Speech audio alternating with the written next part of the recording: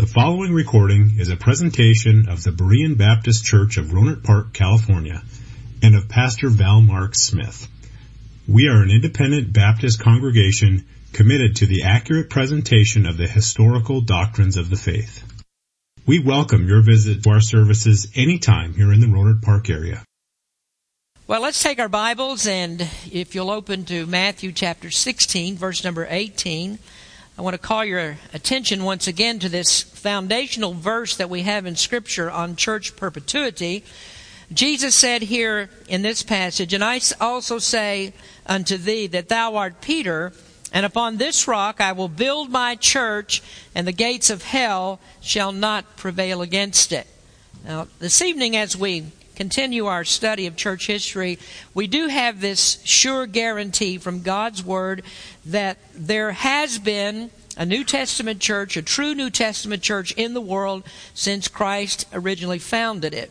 And we've maintained throughout our study that the church has never fully apostatized from the core essential doctrines of the faith that make it a true church. And we maintain that the church never needed reformation, it never needed restoration, that Christ and the apostles gave it its doctrines, and we find this in repeated promises throughout the New Testament that the church would be here in every generation since its founding. And we also affirm that it will continue to exist until Christ comes again to take it out of the world. Now, I know that many times we become discouraged and we're dismayed at the lack of doctrinal teaching, true teaching in denominational churches. We are concerned about that, but that's not really our chief concern. What we're most concerned about is what's happening in our Baptist churches that just seem to be going further and further away from the truth. And this is one of the things that many Baptist people have strayed away from, the very doctrines that we're talking about here tonight, or this doctrine, which is the perpetuity of the Lord's church.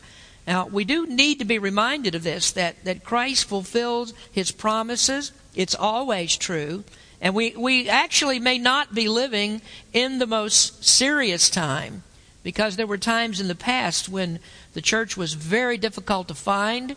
It was hard to become a member of it because there was just so much persecution, so much that was going on. And so through all of that, the church still survived. And so we may not be going through the worst of times right now, and we can take some comfort in this, that looking back through history and seeing all that the church has gone through, that Christ preserved it exactly as He said that He would. Now, we know that today in other places of the world there is much persecution, and yet the church still goes on in those places. So as we look at this, one of the difficulties that we have in tracing the true church through history is that constant persecution that it's under. I mean, it's very difficult to write histories and difficult to keep records if you're on the move all the time, trying to keep from being killed. And many times when churches were found out, their records were destroyed. And so we really do have to ask the question, well, how are we to believe, or can we believe, that these true churches were actually here when there are so few of those records that exist? Well, there was a man in our former church a few years ago, and he had a record that was supposedly produced by a Baptist church that showed a chain-link succession all the way back to the time of Christ. Now, I don't personally believe that there's any such record that exists. And it was clear by looking at the record that he had that there had been a great deal of liberty that had been taken in accounting for those churches, so that you didn't really have any way of knowing if there was really, if all these churches were actually connected, or even if they were, that there wasn't some church along that line that was guilty of some rank heresy. We just don't know that. But I don't think that we really do need to know that. I mean, I accept the existence of the church in every age and the perpetuity of it because I believe the Bible, not because I believe history. The Bible tells us this. But having said that, there are historical records. And we took a look at that last Sunday night, how that those who were enemies of Baptists in many cases have written some true histories about us, and they affirm, and I'm talking about people that could have an axe to grind, and certainly did in many cases have an axe to grind against the doctrines of the Baptist Church, and these people that were known by these different names who held to the doctrines, and yet they admit that there were people who believed like Baptists do today all the way back to the time of Christ. And so the link that we have doesn't really have to be a chain link. It only has to be a doctrinal link. So I just need to know that what I'm teaching you is the same thing that Christ and the apostles taught, and it's the same thing that was being taught by the churches throughout the centuries. And so that's how we know that we're in the true church of the Lord Jesus Christ. Now, we're going to look at the history that we do have. And as I said, the assurance of our faith is more a biblical thing than it is a historical thing, but nonetheless we do find that history supports our faith. Now, the history then of the church begins in the first century. And you would expect that, I think. It begins in the first century because it began with Christ and the apostles. So the very first age that we want to talk about is that time period, which is called the apostolic age. And we'll have some different names for these different periods of history, but this is the apostolic age because the church began with Jesus Christ. Now, there is a question that's often asked about, in the New Testament, where did the church actually come into existence? Well, we believe that it began when Christ called out his apostles. Now, Matthew chapter 10 is one of those scriptures that we have, and it records Jesus calling out his apostles. And in Matthew, we also find that there is the word church is used there, and that's the New Testament word. The Greek word is ekklesia, which means a called out assembly. And we covered that word many months ago when we first started this series, and we noted that this Greek word had a common everyday usage, that it always meant the same as it always meant. That what Christ and the apostles did not do is come up with some kind of a new definition of this Greek word that was now translated as church. So it never was a non-assembling assembly. It was never a mystical, universal sense of this word that was used, but rather we're talking about people that can assemble together. And interestingly, in that passage that we looked at, I think it was last week, in Hebrews chapter 12, that even when the church is in prospect, when you see that in heaven, there in Hebrews 12, it does show us that there are people that are actually assembling together. And so in the New Testament, when Christ began the church, he chose out these 12 apostles. 11 of them were true apostles. One of them, as you know, was a traitor and proved not to be a true part of the church. And in Ephesians 2, verses 19 and 20, this is what we're told. Now, therefore, ye are no more strangers and foreigners, but fellow citizens with the saints and of the household of God, and are built upon the foundation of the apostles and prophets, Jesus Christ himself being the chief cornerstone. So that tells us what is it that first church was, that it is built upon the apostles and the prophets, with Jesus Christ being the chief cornerstone. Now, just to let you know that when you see the word prophet, the prophets in those verses, that we're not talking there about Old Testament prophets, but we're talking about prophets in the New Testament era that were given revelation from God.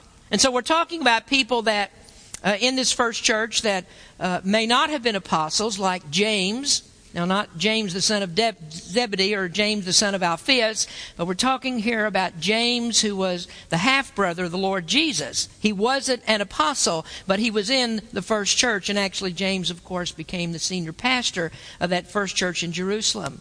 We're also talking, when we talk about prophets, we're speaking of Luke and of Mark, men like them who wrote gospel accounts. And then also Luke, of course, wrote the book of Acts. Now, we understand what the Scripture means when it talks about the apostles. That we're okay with that. And so these prophets then are New Testament prophets, and these were teaching foundational truths that were delivered by Christ and the Holy Spirit. And it's to those truths that these men taught that we ascribe. So the church in the first century are those who are converted to Christ, Called out by Christ, first of all, the apostles, and then people who were converted under their ministry. Now, in speaking of that first church, we do have to be aware of two very important events. The first of those is Pentecost. And Pentecost was the empowerment of the church. Pentecost is not the beginning of the church, as we're so often told, but rather the church existed before Pentecost, and it began, as I said, with the calling of the apostles. Before Christ left the world, he told them, those 12 apostles, said, I want you to wait, because the Holy Spirit is going to come. I'm going to send him to you. In John 16, Jesus said, Nevertheless, I tell you the truth, it is expedient for you that I go away. For if I go not away, the Comforter will not come unto you. But if I depart, I will send him unto you. And when he has come, he will reprove the world of sin and of righteousness and of judgment. Of sin, because they believe not on me. Of righteousness, because I go to my Father, and you see me no more. Of judgment, because the prince of this world is judged. So there is instruction to the apostles that the Holy Spirit would come. And then, when Jesus ascended into heaven, he left this word with them. That's in Acts 1, verse number 8. He said, But ye shall receive power. After that, the Holy Ghost is come upon you, and ye shall be witnesses unto me, both in Jerusalem and in all Judea and in Samaria and to the uttermost part of the earth. And so what happened on the day of Pentecost? The Holy Spirit came like Jesus promised, and the church was empowered for evangelism, empowered for the instruction of the Word.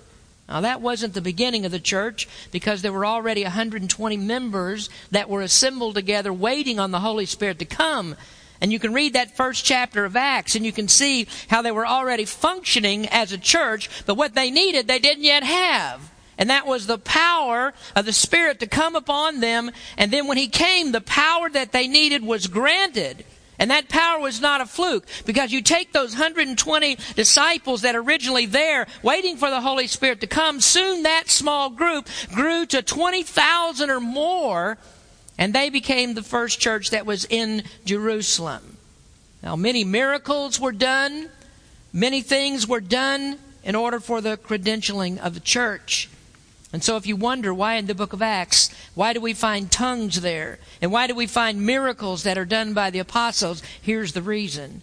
That was the Holy Spirit credentialing the church, telling people, these men are speaking the truth. These men have the power of God behind them. And that power changed the lives of literally thousands of people. And as I said, it validated the apostles' ministry.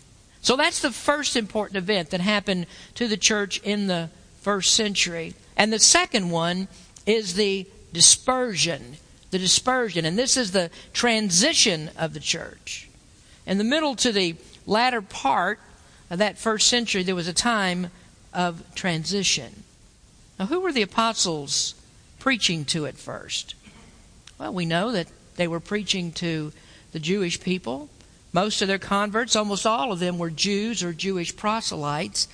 And so what you had in the very beginning was a predominantly Jewish church. Peter was the dominant disciple at that time, and he was the chief minister to the Jewish people. As you look in other parts of Scripture, you'll find that he's called the apostle of the circumcision. That means that he's the apostle to the Jewish people. But then there was something that happened at this time. And I'd like you to turn your Bibles to the book of Acts, Acts chapter 8. And Acts is the history of the church in the first century. And while you're turning there, I'll just tell you that one of the things that I really love about the Bible program that I use is that it has readings from the book of Acts every day of the year. So by the time you finish that entire program, you've read through Acts at least 10 times. And so you'll be, in just a year's time, you'll become very familiar with the text in the book of Acts. But here in the book of Acts, in the 8th chapter, we find a new person, a very important person in Scripture. Look at verse number 1. Acts 8, verse number 1. And Saul was consenting unto his death. And at that time there was a great persecution against the church, which was at Jerusalem. And they were all scattered abroad throughout the regions of Judea and Samaria, except the apostles. So it starts out, it says Saul was consenting unto his death. Now, what the death that he was consenting to was the death of Stephen. And we first get an introduction to Saul in chapter 7 at the end. If you'll just look back in chapter 7 at verse number 57. Then they cried out with a loud voice and stopped their ears and ran upon him with one accord and cast him out of the city and stoned him, that is, stoned Stephen. And the witnesses laid down their clothes at a young man's feet whose name was Saul. And then we go into chapter 8. We see that Paul consented to Stephen's death. And then look what happens in verse number 3.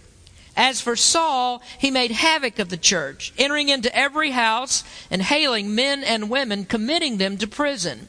Therefore, they that were scattered abroad went everywhere, preaching the word. Then Philip went down to the city of Samaria and preached Christ unto them. Now, you might not know this, but God was using Saul before he was ever converted.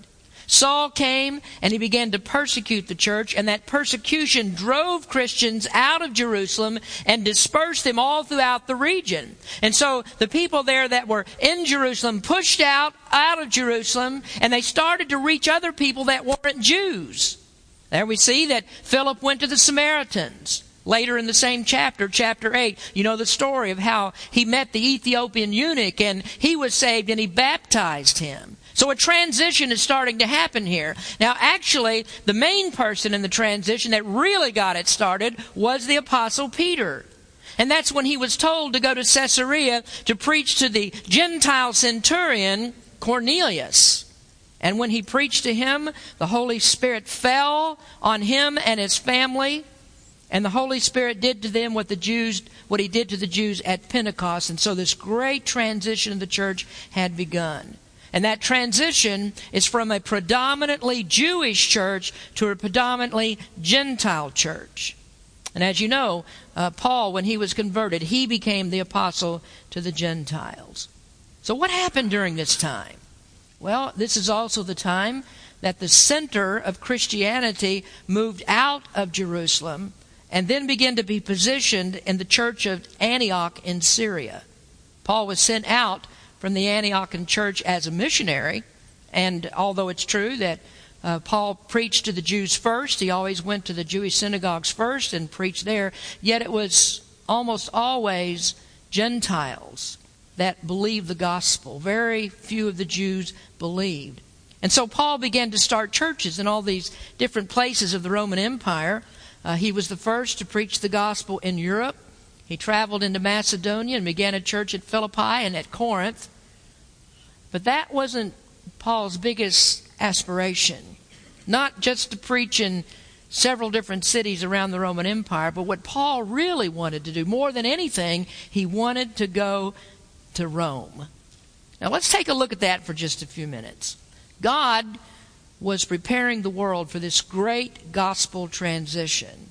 And actually, God's preparation started long before the church ever came into existence. Long before Christ came, 300 years before Christ came, God was already preparing the world, and He did that when Alexander the Great established his empire and conquered the world. Because what Alexander did was to give the world a common language. Now, Alexander didn't know this. He didn't know that God was using him. But God used him to give the world a common language. That was the Greek language. After Alexander conquered all of these territories, Greek became the common language of the people. And so that common language helped to facilitate the rapid spread of the gospel. And then along came Rome. And Rome had all of its many public works. And Rome actually helped spread the gospel. Rome gave the world the first interstate highways. You might have thought that was Eisenhower in the 1950s, but Rome actually beat Eisenhower by about 2,000 years because he gave the empire the Appian Way and the Ignatian Way, and so he united the empire with a good system of roads, good safe roads, and that helped to spread the gospel. So you have this common language, you have quality roads, and those become the keys to the spread of the gospel. And then, of course, there is another thing that's very important. It's not just good roads. It's not just just a common language between people. You need something else. You need somebody to take the gospel. And so you had good, faithful preachers, good, faithful missionaries, and good, faithful, ordinary members of churches that were willing to take the gospel to the different places that they went. They obeyed the commission that God gave, and they preached the message. But then going back to Paul, God called him to be the one who was the big push in this, or the transition of the church from a Jewish one to a Gentile one. In Acts chapter 9, Paul was converted. And then we read in the next few chapters of Acts how that he struggled to be accepted by the other apostles. And then we get into the missionary journeys that he went on. And then finally we come to Paul's journey to Rome. Now I'd like you to, since you're in Acts, turn to Acts 23 in verse number 11. And this is when Paul was in Jerusalem, and he had been accused by the Jews of taking a Gentile into the temple. And he was about to be torn to death, torn in part by the crowd, and Roman soldiers came and rescued him. And then Paul said, well, what I'd like to do, I'd like to address the crowd. And so he turned around to speak to them, and when he talked to them, things only got worse. And so the Roman army had to grab him out of there. Now, in verse 11, chapter 23, this is the night following this. And the night following, the Lord stood by him and said, be of good cheer, Paul, for as thou hast testified of me in Jerusalem, so must thou bear witness also at Rome. Now keep that scripture in mind and go to the 26th chapter. And in chapter 26, we find Paul before King Agrippa. Now previously, Paul had appeared before Festus, and he had asked Festus to send him to Caesar for judgment. Now notice this conversation between Agrippa and Festus. This is after Paul had given his testimony to Agrippa. And in verse number 32, then said Agrippa unto Festus, this man might have been set at liberty if he had not appealed unto Caesar. Now do you understand what that's saying? It's saying that there is no reason for Paul to appeal to Caesar. He didn't really need to do that because they would have let him go upon hearing his defense. Now, did you ever wonder why that Paul appealed to Caesar when certainly God could have spoken to him on that same night that he came to him and said, you're going to preach at Rome or whatever? He could have also said, but you don't have to worry about this because they're going to let you go. You don't have to worry about making any kind of appeals because they're going to let you go. But instead, Paul appealed to Caesar. Now the strange thing about this is that there were no missionary funds that were used to send Paul to Rome. But rather, the Romans actually paid for the greatest missionary to come to Rome to begin to preach. You think God's not in control of things? God knows exactly what He's doing. And so Paul wanted to go there, and it was his great aspiration to be there because it was for the transition. Rome was the hub of the empire. Rome had people coming in and out of the city from all over the world. And so what Paul wanted to do was to get to Rome because that afforded him the best opportunity that he could ever have to preach to a diversified group of people.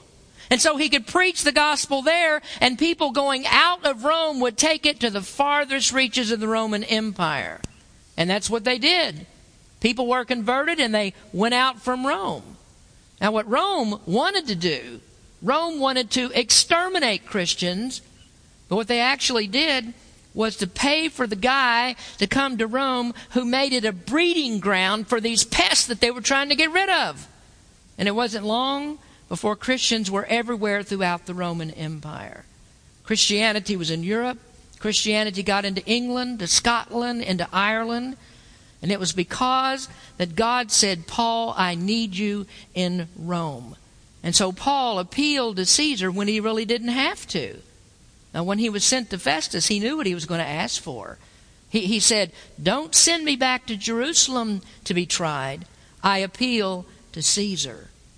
Now, I think that, I know this, that God knew what was going to happen to Jerusalem. I mean, here, things have been predicted. Jesus talked about it. Jerusalem was going to be destroyed. And so, you can't have the church there in Jerusalem when the city is destroyed, because you don't want the church to be destroyed. Churches have to be started. The gospel has to be preached. The church has to be perpetuated. God's promise has to be kept. And so the church can't go down with the destruction of Jerusalem. So God pulled it out of there and gave a way for it to get to these other places in the empire. The transition has to happen in order to keep the church alive. And so it happened. The common language, the good roads, willing people who would die for the gospel, and then unwilling, unwitting Roman Empire helped all of that to happen. And that's why we have the church today all over the world. And so the apostles began in a Jewish church, but it was transitioned to a Gentile church. Now they lived in that first century. The apostle John was the last one to die. That was about between 90 and 96 AD. And all of the apostles except John lived or died a martyr's death. And so right there in that first century, one of the greatest principles of the church was born. And I put this on your listening sheet tonight because it's something to remember. And that is the blood of the martyrs is the seed of the church. That principle was born all the way back in the first century. The blood of the martyrs is the seed of the church. The more that they killed, the seeds keep spreading and more people come to Christ. So now then, we find at the end of the first century that the church has gone into Syria. The church is there in Antioch, and that's where the disciples were first called Christians. At that time, the church was in modern-day Turkey, and it was in Greece and Italy and in Spain and in France, and had gone all the way up and pushed into Britain. To the east, you found the church in Persia and as far east as India. To the west, it's in northern Africa. And remember Philip preaching to that Ethiopian? How the church is also in Ethiopia. And so you have it going to the far reaches of the empire. And who would ever guess? Who would ever guess that an unneeded appeal to Caesar would accomplish so much? But that's the way that God works. God knows the links. He knows what has to be maintained. He knows what has to happen. And we look at random events. That may be the way that we look at it. We don't see any connection to them. But God knows exactly how all these things are going to fit together and make His church survive. So this is what's happening in the early years. In the beginning, there was a true church. There was only one church at that time. And there still is only one church. It's the church that Christ started. And it was on the move, but constantly under attack. Now those acts of divine providence that God had put into place, that kept it alive. But the church was under persecution. The Romans and the Jews and others were persecuting. But persecution is not really the most serious thing that happens to the church. That's not the most serious affront or attack against the church. Now, Satan is always going to use persecution. But the devil has far more arrows in his quiver than just persecution. So the next thing that we find happening in the first century is heresy. Heresy, which is the bane of the church. So the church was attacked with heresy, and that started very early on. And we see that in the epistles of the New Testament. Now, what I want to do tonight as we finish up is to give you an idea of the heresies that came in the first century. And there are three of those. Three main ones. Others are going to come along later, which we'll get into some in the next couple of weeks. But the first heresy that attacked the church was the heresy of Judaism. Now, let's turn over to Acts chapter 15. And the first heresy that we find the church involved in was their desire to hold on to the rituals of Judaism. So the first heresy that the church has was that if we have to accept Gentiles into the church, then those Gentiles must first become Jews. Well, how would they become Jews? Now, of course, they can't become ethnically Jews, but they can come into the Jewish religion. And so here's the way they said, this is what you have to do. The Gentiles must become Jews, and the way to do that is to circumcise them. Circumcise them and make them keep the rituals of Judaism. Make them adopt Jewish customs. And so we find the apostles arguing about that in Acts chapter 15. In verse number 1 it says, "And certain men which came down from Judea taught the brethren and said, Except ye be circumcised after the manner of Moses, ye cannot be saved." Now here we're talking about something that's taking place in the Antioch church, that these people from Jerusalem came to Antioch and they began to teach there, if you're going to convert these Gentiles, then they need to be circumcised. Verse number 2 says, when therefore Paul and Barnabas had no small dissension and disputation with them, they determined that Paul and Barnabas and certain other of them should go up to Jerusalem under the apostles and the elders about this question. Now, if you remember, and we were doing the book of Galatians, that these Jewish people that went to Antioch and stirred up all this trouble are known as the Judaizers. These are people that want to convert Gentiles to Judaism. And I always find this to be an interesting passage because I think that they really thought that when this thing came out in the open and it began to be debated by the apostles, that Peter would come out in their favor. And that's because Peter was prone to fall back into Judaistic ways. And that's one of the things that we saw in that argument that took place between him and Paul in Galatians chapter 2. Now, of course, Peter, being apostle of the Lord, he accepted the correction of Paul. Paul was his brother, and he knew that Paul was right about this. But people looked at these people looked at Peter, and they knew that he was prone to be carried away, as the book of Galatians says, with the dissimulation or with the hypocrisy of this. But when they get into the debate, we find something happens here, that Peter begins to assert himself against that heresy.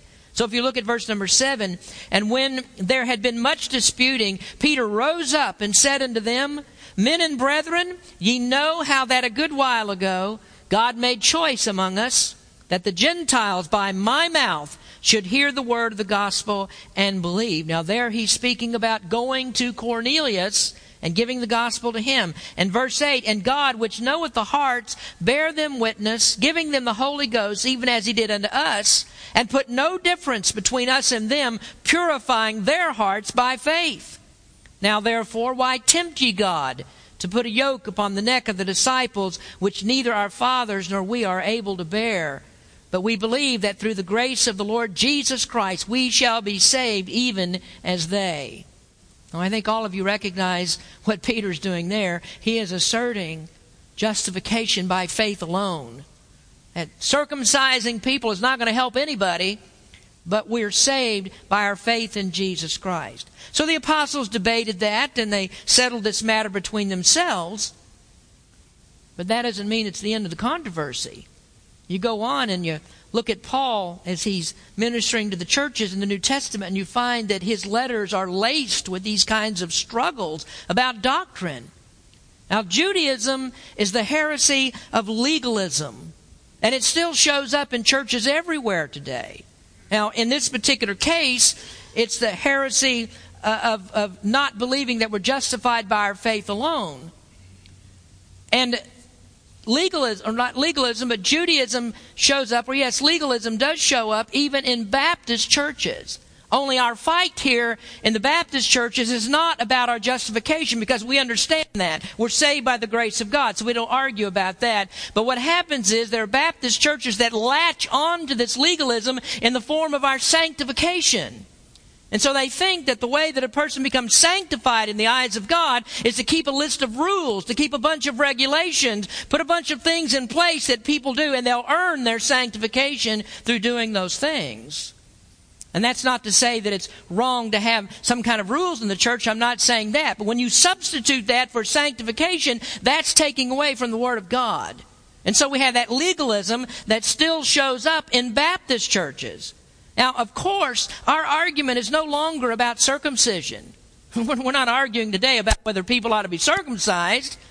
I mean, maybe in a clinical sense you might want to argue about that, but not in a religious sense, not any longer for us as Gentiles. So circumcision in the Bible now becomes emblematic of any legalistic system. And so when you see circumcision discussed in the New Testament, it's going beyond the clinical, and it's going right there to the heart of the doctrine of justification by faith alone. So that's what the Scripture is speaking against, any form of that. Well, then there was a second heresy that appears in the first century, and that is the heresy of paganism. And you can imagine why that's a problem. Obviously, pure pagans did not, and they would not have very much influence over Christians. But being in the Roman Empire, where paganism was the thing, there was a problem with some converts who wanted to hold on to some of their paganistic practices. Now, Paul fought hard against that. You read about it in the book of Corinthians, the worldliness that existed in the Corinthian church, the things that went on with paganistic practices. One of the most horrific things that they did was with their temple prostitutes. I mean, can you even imagine that? That they thought this was a righteous thing, a holy thing to do, and it was honoring to God to go to the temple and to have relations with prostitutes. Paul was fighting against that immorality in the Corinthian church. And then comes along this controversy of eating meats that have been offered to idols. Now, some of the Christians thought that there was still some power that was in those idols, or the idol had some kind of power. But Paul said to them, those things are just dumb idols. They have no power at all. An idol is nothing in the world, is what Paul told them. Now, hold on to that information, because as we go through our study, the thing about idols will be very important in the history of the early church. Now, thirdly, the third heresy that occurs in that first century is Gnosticism. Now, Gnosticism is the great admixture of Christianity, paganism, Judaism, and mysticism. Now, Gnosticism is really a disease. It's one of those gifts that keeps on giving, because that one's still alive and well in churches today. Gnosticism wants to incorporate philosophy into faith. Gnosticism is actually the culprit in many of the mystical views of the church. It's where we actually got the invisible church theory. That comes through Gnosticism. Gnosticism is the father of monasticism. And that's where a person goes off and lives by himself like a hermit in some otherworldly kind of existence. This is a way that they thought that they could get closer to God. That's part of Gnosticism. This is the heresy that we find in 1 John, when there was just so much aberrant theology about the person and the work of Jesus Christ. And that still exists today. I talked about that this morning. Gnosticism shows up in Mormonism and with the JWs and the cults. They're all involved in these forms of Gnosticism. And so you take these things, you mix these four things together. You take Christianity, and you take paganism, and you take Judaism, and you take mysticism, and now what you have is a potion for the Roman Catholic Church. Catholicism is Judaism with its priesthood. It's paganism with its idols. It's mysticism with the hocus pocus of the Mass and the candles and the prayers for the dead and all of that. It's ritualism with its sacraments. But understand something. Catholicism wasn't born in the first century. But you have the potion here. You take all of that and you mix it together and you let it simmer for about 300 years. And you end up with the greatest enemy of the church that has ever been concocted. Satan did his best work, or his worst work, depending on the way that you look at that, when Catholicism was born. So you see that the true church didn't have those kinds of errors. The apostles were always fighting against everything that makes up the Roman Catholic Church today. The apostles fought all the individual heresies when they were individual heresies. Whenever they cropped up, the apostles were defending against those. But finally, all of these lies converge and they become one monolithic entity under Constantine in the 4th century. And so in that 1st century, you find a church that's spread all over the empire. It's beset by many different problems.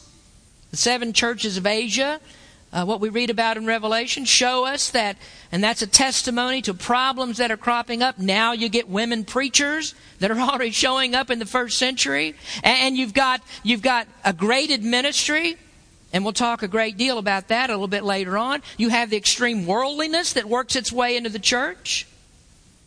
And you have all of these doctrinal errors. But in the midst of the errors, in the midst of the persecution, all of that's going on, there are still churches that held to the truth. They were still holding on to the core essential doctrines. Now, at times, they were in danger of losing their status. And God had to correct them. We see Paul doing that in the New Testament epistles. We see that again, as I said, in the 7 churches of Asia. God had to correct them. But as long as they held on to the core doctrines, which they did, they preserved the church for another generation, and then for another century, and then for another millennium, until we have the church today. Now, as we go through our study here, we're going to find these doctrinal errors cropping up.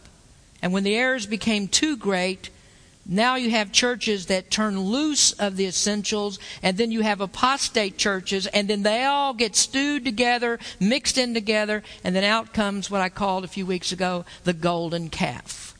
Finally, we're going to have Roman Catholicism after about 300 or so years. So we begin right here in the 1st century and the establishment of the church. It's the apostolic age. First it's a Jewish church. Then it transitions into a Gentile church. In that 1st century you see growth, rapid expansion of the gospel and of the church going everywhere. And that's because, again, people were so faithful to do what God told them to do. They were faithful to the commission that God gave. And then by the end of the 1st century, you find it present in every corner of the Roman Empire. One of the most interesting things that I see in this is when you think about the gospel in Britain, it appeared there in Wales as early as 63 A.D. And you wonder, well, how did it get there? How did the gospel by 63 A.D. get all the way into Wales? Well, remember the people that Paul witnessed to in Caesar's household?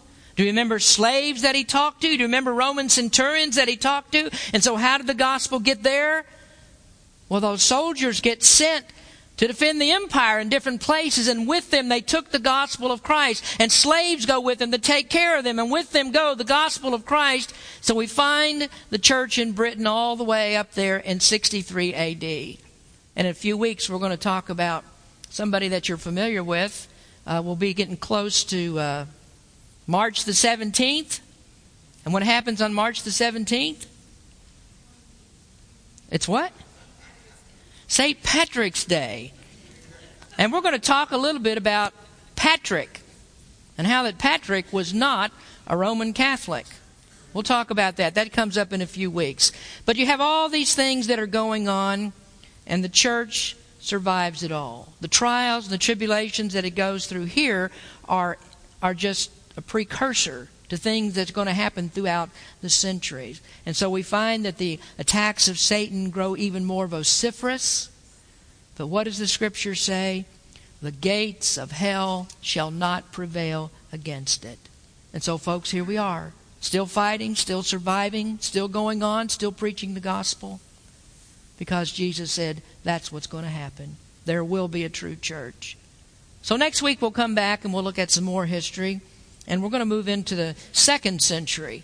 And we're going to look at who's there, what groups are there, what's being taught, what are doctrines that are going on. It'll take us a couple weeks to get through that one, but we'll start that next week. Let's pray. Heavenly Father, we thank you for the time that we've been able to spend together. We thank you so much, Lord, for your church. We thank you that you put us in a place where we can hear the truth of the Word, where we can know that we're following the same doctrines that Jesus and the apostles taught. We're just so grateful that we could be here to hear about this and just to learn about this faith that we have and how you have miraculously preserved your church through all of these years. Lord, thank you for your people that are here tonight. Bless us. We ask you to be with us. In Jesus' name we pray. Amen.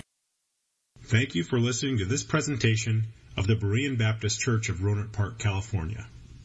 If you would like further information about our church, please feel free to call us at area code 707-584-7275 or write to us at Berean Baptist Church, 6298 Country Club Drive, Rohnert Park, California, 94928. Additionally, you may visit us on the World Wide Web at www.bbaptist.org.